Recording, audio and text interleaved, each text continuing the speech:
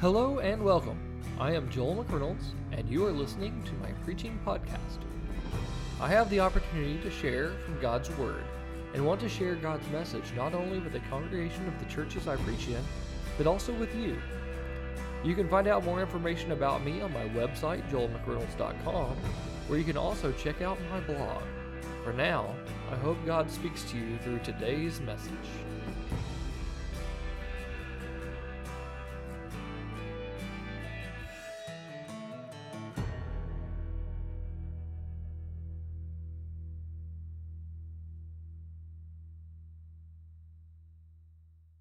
If you've been with us the last few weeks, we know where we're headed.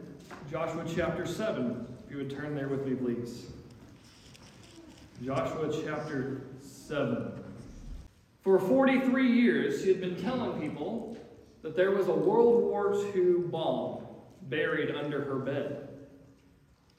One night near the start of the war, she was sitting by the window and she was at her sewing machine when suddenly she heard a whistling noise. She got up from her machine, but was quickly struck by a blast of wind and knocked unconscious. But when she came to, the sewing machine was gone, and there was a hole in her floor and in her ceiling. She couldn't get any officials to check out her story, so she just moved her bed over the hole and lived with it for the next 40-something years. One day, a phone cable was being laid in the area, and because of her claims, a demolitions expert was called in to check for buried explosives. The smiling army officer asked, "Where's your bomb, Grandma? No doubt under your bed?" She responded, "Yes, under my bed." And sure enough, they found a 500-pound bomb. So they evacuated the 2,000 people from the surrounding buildings, and the bomb squad detonated the bomb. And according to the 1984 report, the grandmother, now freed of her bomb, will soon receive a new apartment. You know, like that grandmother, many of us live with bombs under our bed. We have dark secrets that we think they've remained hidden. But the reality is, no one is safe until they're removed. As we study Joshua 7 this morning, we learn that secret sin has a clear consequence. So before we jump into this passage, let us go to the Lord in prayer. Father, we thank you for your word to us this morning. Lord, I pray that your Spirit would open our hearts, open our minds to the word as we're about to hear. Lord, may they be words from you, not words from my mouth, not just things that I've come up with. But Lord, let every word that comes be from your Spirit. Lord, open our hearts, pierce our souls with your word this morning. Pray in Jesus' holy and precious name. Amen. We'll begin reading in verse 1. We'll read through verse 5. But the sons of Israel acted unfaithfully in regard to the things under the ban. For Achan, the son of Carmi, the son of Zabdi, the son of Zerah, from the tribe of Judah, took some of the things that were under the ban. Therefore, the anger of the Lord burned against the sons of Israel. Now Joshua sent men from Jericho to Ai, which is near Bethaven, east of Bethel, and said to them, "Go up and spy out the land." So the men went up, and they spied out Ai. They returned to Joshua and said to him, "Do not let all the people go up. Only about 2,000 or 3,000 men need to go to Ai. Do not make all the people toil up there, for they are few." So about 3,000 men from the people went up there, but they fled from the men of Ai. The men of Ai struck down about 36 of their men and pursued them from the gate as far as Shabiram, and struck them down on the descent. So the hearts of the people, that is the people of Israel, the hearts of the people melted and became as water. The first thing I want us to see this morning is that secret sin invites woe. Secret sin invites woe. The first verse of this chapter begins with a word of contrast. But. Well, what are we butting? there was a mountaintop victory at Jericho. Amazing things had happened. They went up to the city, they marched around it, and the power of God brought the walls down. We looked at that last week. So they were on this mountaintop, this amazing victory. But the amazing victory was shattered by secret sin. The narrator gives us some information up front that the people in the story don't know yet. And it does so for a good reason. Because this verse frames what happens in the rest of this story. The sons of Israel had acted unfaithfully. Why? Because God had put some things under a Karam band. We talked a little bit about that last week. We'll talk more about it here in a minute. But Achan brought trouble on the whole nation of Israel because of his sinful action. And that is what frames this story. The theme of this story is God's wrath that must be assuaged. Ai was just a small fort. It was situated at the top of a hill. It was an easy target, especially compared to Jericho. And so, following the same pattern that Joshua used with Jericho, he sent spies up to the city. And the victory should have been inevitable. They had seen greater things happen so recently. But instead, the Israelite soldiers went up and they were sent packing, running down the hill and leaving 36 dead brethren behind them. Now, 36 is not many. It's only about 1.2% of what they sent up. Yet, their hearts melted because the loss itself was embarrassing. Now, many have tried to interpret the events of this chapter by pointing to maybe a lack of prayer that happened before Joshua and the soldiers attacked Ai, and they didn't send enough people and all of this other stuff. They didn't wait on God's direction. But nowhere in the passage is any of that condemned. Verse 1 gives us the reason. The failure in Ai is because of a failure that had already taken place. It was not the cause of the problem, it was the result of a problem. And the loss was a sign of God's wrath, his anger toward them. Why? Because Israel had allowed sin to creep into their camp. And God cannot tolerate sin in his people. Now, I mentioned last week, God's wrath was not just against the Canaanites, because he was prejudiced toward them for some reason. He had told Abraham back in Genesis chapter 15 and verse 16 that the time of their sin had not yet come to pass. And so they could not go in and destroy the people in Abraham's time. Then they went through Isaac, Jacob, his descendants, the time in Egypt, 40 years wandering in the desert, and now is the time of their judgment. So this shows that God's not against a people. He's against sin. God is not open to charges of a double standard. He's not putting Israel up and saying, look how great they are, and putting the Canaanites up over here and saying, look how horrible they are. These people have my favor, these people don't. It's a sin problem. God is against sin. And his wrath stands against us when we stand against him. Israel had, albeit unknowingly, allowed sin to be in their midst. And because of that, they were under God's wrath. Now there's a distinction in the measure of sin between the Canaanites and Israelites. Leviticus 18 records the sins of the Canaanites by banning these things for Israel. Incest, adultery, child sacrifice, homosexual activity, and bestiality were banned to the Israelites. And because of those things, it says that the nations that God is casting out, they have been defiled. Leviticus 18, verse 24. By contrast, looking at that list of things, Achan's sin doesn't seem to be that big of a deal to us. But make no mistake about it. God calls his people to live in a pure and higher way. And so what seems insignificant compared to the world is a big deal for his people. Now, looking at that list, I see several that sound like our nation today. Sadly, the sin of adultery is extremely common in the world and even among churches. Homosexuality is celebrated by our culture and even in many of our churches. Children are sacrificed, not to Moloch or Baal, but to the gods of personal desires and so-called freedom through abortion. And some preachers refuse to address abortion in their churches because they know how volatile the issue is for their congregation. I don't think that's the case here. God is against these things.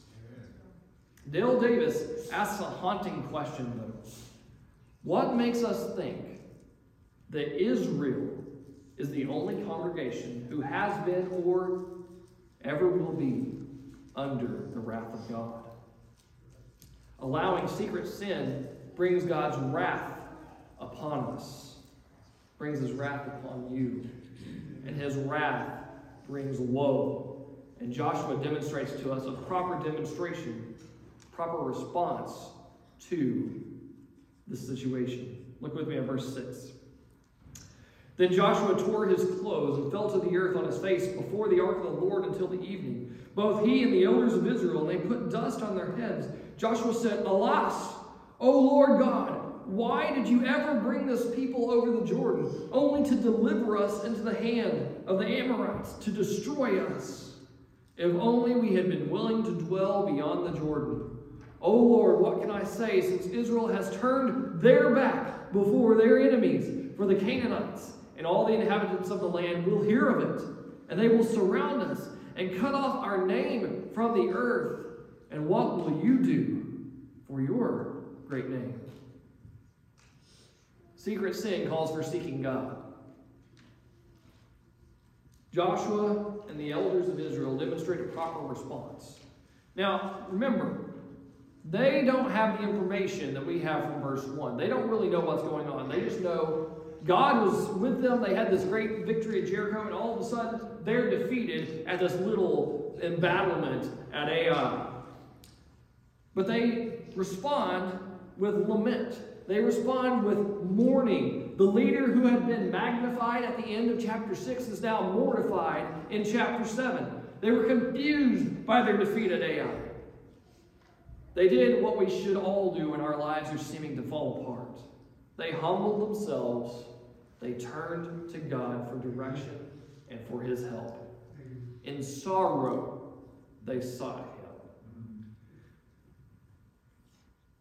Several commentators have looked at Joshua's response here, his prayer, and compared it to the Israelites, the first generation that had died out because of their unbelief. And they say, look at Joshua. He sounds just like him. He's expressing his unbelief. But these are not words of unbelief. These are words of despair. These are laments. Look at the book of Lamentations. Look at some of the lamenting psalms. This is a prayer similar to those. Lord God, I don't understand why this is happening. Things are going bad. What is going on, and can you help us? It's not a formal prayer. It's an emotional response of a man who's afraid and who's confused by the situation around him. You know, God welcomes our honest prayers. He wants you to express your true feelings toward him, and he's big enough he can take whatever you lash out with him about. Joshua's address is directed. Notice how he frames this. Alas, O Lord God. It is Adonai Yahweh. It expresses an attitude of worship and respect toward God. It acknowledges that God is a covenant-keeping, personal God of Israel, and that he is the sovereign Lord. And his appeal is found in verse 9. He's concerned about the peril that Israel faces. He's concerned about that.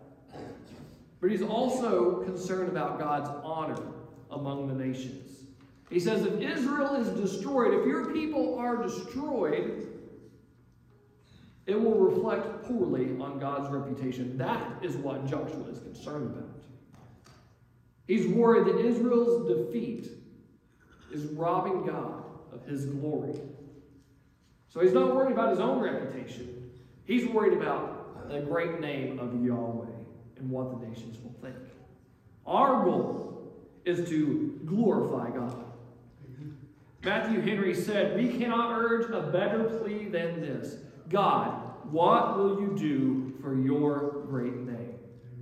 There are times in both our church life and in our personal lives when we're confused. We just don't really know what's going on. We don't know what's happening. We don't have a clue what God is doing in our lives. And during those times, we should follow Joshua's example here. We should get on our knees in prayer, direct those to God, plead both our danger and his honor. For he's the only one who can truly help. Secret sin calls us to seek God. Look with me at verse 10. So the Lord said to Joshua, "Rise up. Why is it that you have fallen on your face? Israel has sinned, and they have also transgressed my covenant which I commanded them.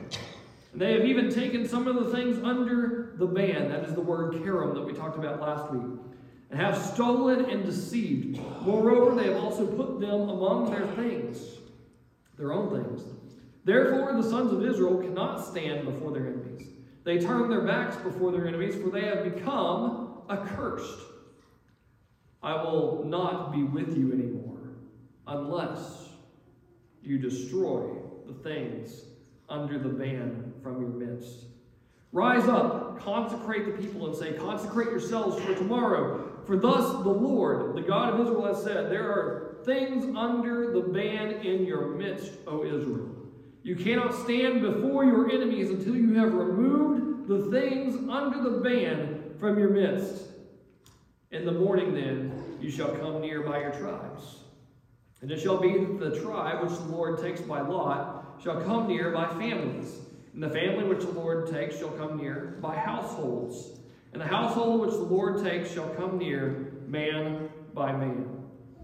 It shall be that the one who is taken with the things under the ban shall be burned with fire, he and all that belongs to him, because he has transgressed the covenant of the Lord, and because he has committed a disgraceful thing in Israel. Secret sin requires repentance. Secret sin requires repentance. After Joshua and the elders had prayed, God reveals to them the cause of his wrath. Secret sin is in the camp. Now there's a series of verbs in verse 6. The Hebrew verbs, they just come rapid fire. There's 6 of them, one after the other, in one sentence. And all of them regard the sin that Israel had allowed in their midst. God had drawn a line and said, these things are mine, don't take them.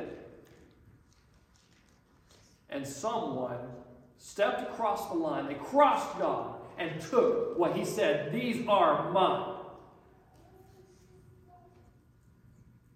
And because of that, not just one individual, but the whole of Israel was responsible. Because although it was one individual who failed, God saw it as national disobedience. When one person crossed God, they all did. Now this kind of corporate solidarity is not really familiar to us as individualistic Americans. We cry out, that's not fair. Achan was the one who sinned, not Israel. Why is Israel being punished? We don't think in terms of corporate success or failure, but that's not the case if you're in the military. You're responsible for more than just you. You're part of a team. You're part of a squad. You're part of a unit. Rarely is anything viewed as individual. You rise or you fall as one. If one person's bunk isn't made properly, it's going to get flipped and everybody is going to be out doing some PT. It's a failure not only of the individual, but for his squad mates for not making sure that was done properly. And therefore, the whole squad is punished. Now, complain as we might, it was not our place to complain.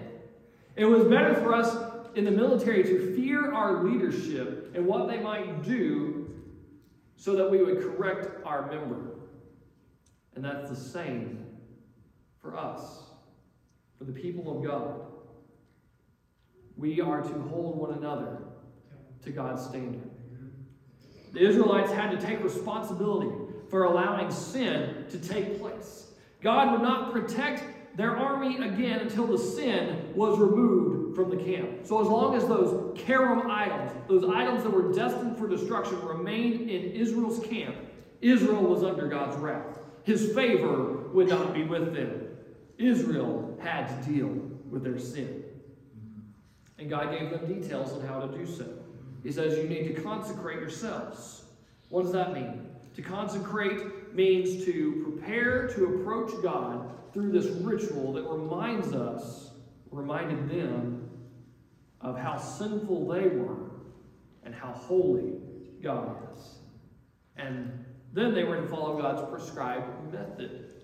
They were to come before God in three basic elements of Israelite society. First, the tribe, then the clan, and then the family.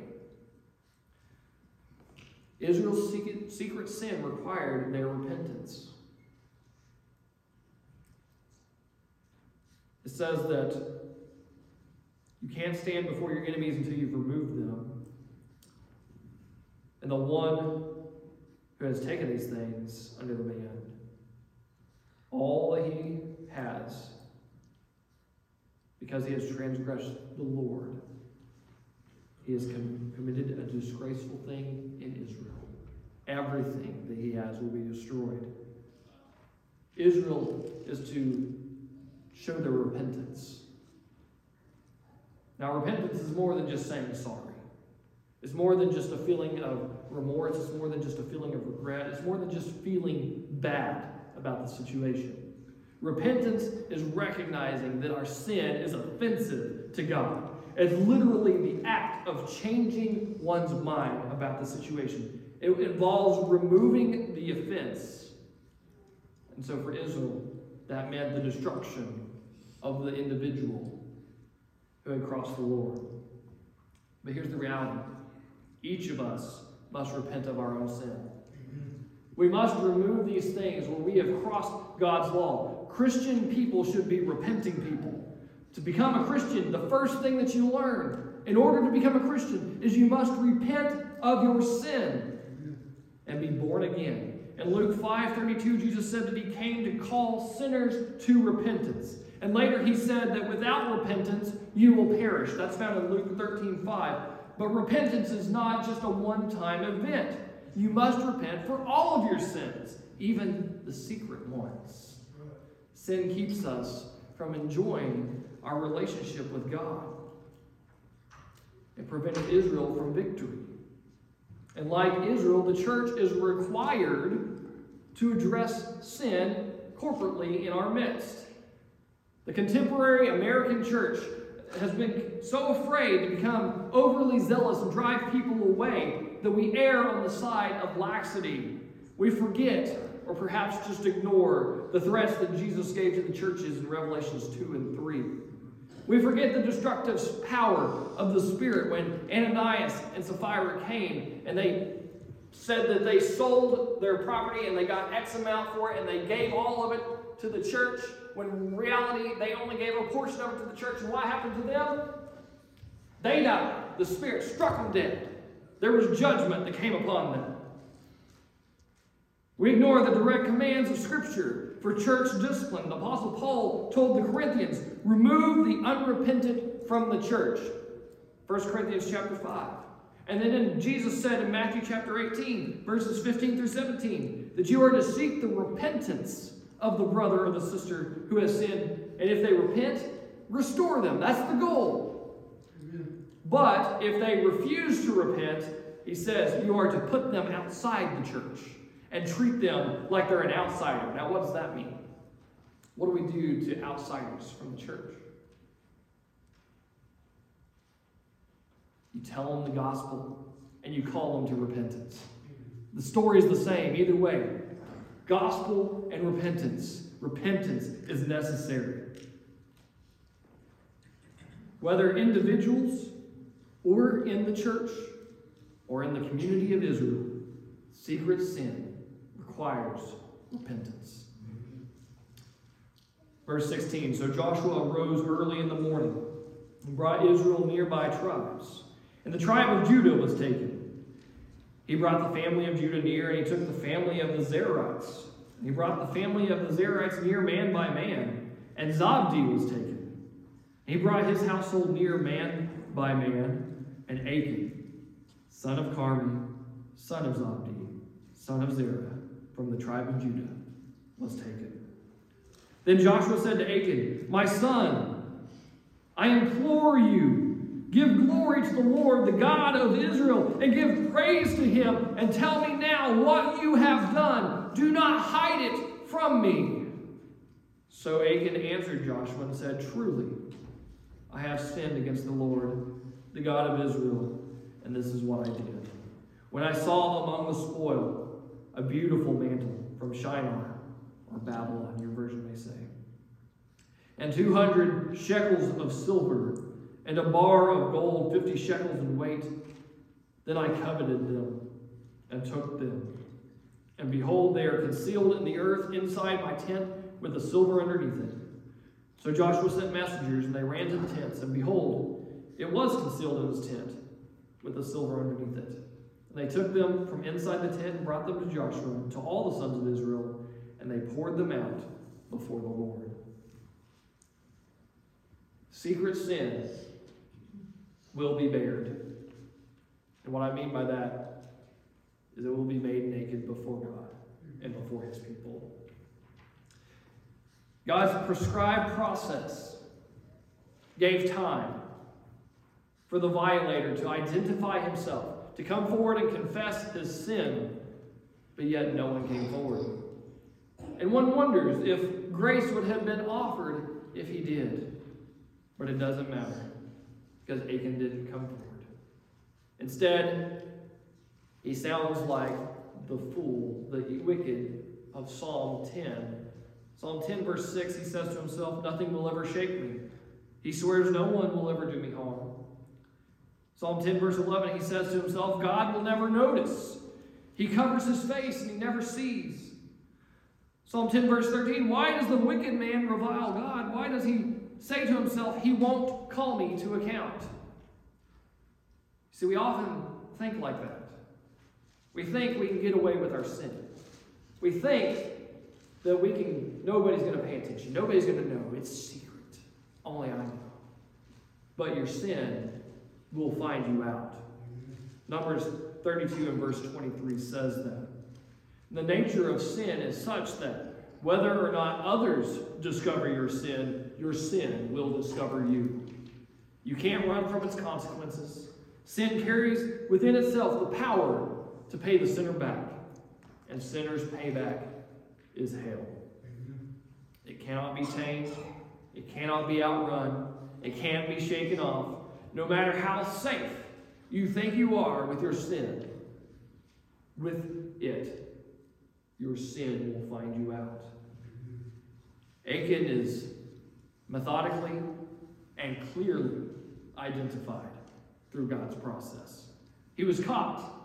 Nobody can hide from God. Jeremiah chapter 23 verse 24 says, can a man hide himself in hiding places so I don't see him? That's what the Lord says. That's a rhetorical question. The answer is no.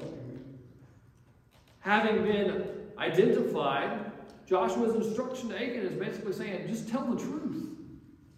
God wants his people to be true. And the youth, we're looking at Psalm 51 this past week, and we're going to continue this week with it. But in verse 6 it says, behold, you desire truth in the innermost being. Other versions say, you desire integrity in the innermost being. By confessing to this act, by bringing forth the truth, Achan would in fact be glorifying God, because God is the God of truth. And so he confessed.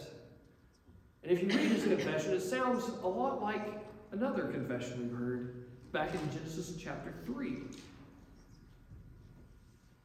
He saw with his eyes something that was beautiful and appealed to him. It was pleasurable to his eye. He desired it. He coveted it. So he took of it. He also took some gold and silver, but really wasn't all that much gold or silver compared. He rationalized his sin. He didn't think that God would see it. He tried to hide from the one who sees all. And he did what we all try to do. Try to cover up our secret sin. Achan's confession was confirmed when the messengers went and they dug up in his tent and they found the items.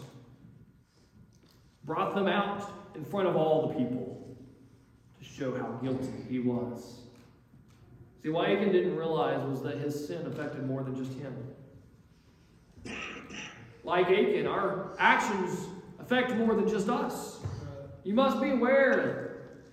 Beware the temptation of rationalizing your sin, thinking that they are too small or too personal to affect anyone else. The secret snare leads us all to shame. But James 5:16 says, "Therefore you are to confess your sins to one another and to pray for one another so that you may be healed. For the righteous prayer, the prayer of a righteous man can accomplish much." We must choose to confess our sin to one another rather than waiting and allowing it to be bared. Look with me at verse 24. Then Joshua and all Israel with him took Achan, the son of Zerah, the silver, the mantle, the bar of gold, his sons, his daughters, his oxen, his donkeys, his sheep, his tent, and all that belonged to him. And they brought them up to the valley of Achor. Joshua said, "Why have you troubled us? The Lord will trouble you this day." And all Israel stoned them with stones. And they burned them with fire after they had stoned them with stones. They raised over him a great heap of stones that stands to this day. And the Lord turned from the fierceness of his anger. Therefore the name of that place has been called the Valley of Achor to this day. Secret sin demands atonement. Achan contrasts here with someone we've already encountered. Rahab, a Canaanite, who became like an Israelite based on her confession of God and her faithful actions toward his people. She was destined for destruction, but she was redeemed by her faith. But by his lack of belief that was demonstrated by his wicked actions, Achan became like a Canaanite and was set apart for destruction. See, repentance is necessary, but repentance doesn't remove the consequence. God demands absolute holiness from his people, and his wrath must be satisfied. According to Leviticus chapter 27, verse 29, nothing that is set apart for destruction, nothing that was karam, could be ransomed. And since Achan took some karam items, he himself became karam, set apart for destruction. Having disobeyed God's command to destroy everything, he himself was destroyed. Achan and all that he owned, his possessions, his livestock, yes, even his family, was destroyed by his sin, because sin had to be atoned for. Everything that was intimately associated with him was stoned and burned. He was completely cut off from Israel. His line is done. There's no grandkids, no great-grandkids to carry on the family name. That's the greatest dishonor in Israelite culture, to have your name cut off. And that's what happened. Achan's punishment seems severe, but Achan's offense was severe, and the punishment fit the crime. For he had stolen from God, taken things that were his. Now there's some Hebrew wordplay in these last two verses. Achan brought Achor. So it sounds kind of similar, but Achor means trouble. The trouble he brought on Israel was brought back on him, and the place became known as the Valley of Achor, the Valley of Trouble. And the valley was filled with a heap of stones that was to be a reminder to Israel of the consequences of sin. But this valley is later mentioned in the Old Testament, in Isaiah chapter 65 and Hosea chapter 2, as being a place of new beginning, and a place called the door of hope. Isn't it just like God to take a place of sorrow and defeat and to turn it into a place of hope and joy? Sin had drastic consequences, and it has drastic consequences, so we should seek to avoid sin as much as possible. Jesus spoke in hyperbole about this in Matthew chapter 5, saying that it's better for an offending part of the body to be cut off rather than the body, the whole person, to be cast into sin. But the reality is that we have all fallen into sin. Romans 3:23 says all have sinned and fallen short of the glory of God. And Romans 6:23 tells us the wages of sin is death. So we are all like Achan. We've all received the death penalty because that's what we deserve. But God's righteous justice demands that penalty from us. All sin, even secret sin, requires atonement. But here's the reality. We can't atone for it ourselves.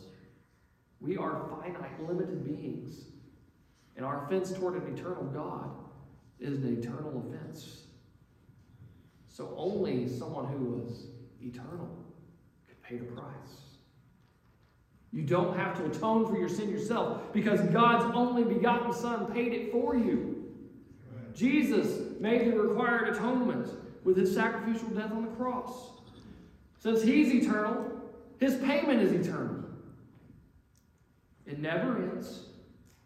It's effective for your past sins. It's effective for your future sins. It's effective for everyone. It doesn't end. It doesn't give out. It's effective for you. It's effective for me. And it's effective for everybody who's outside these walls. The place of suffering.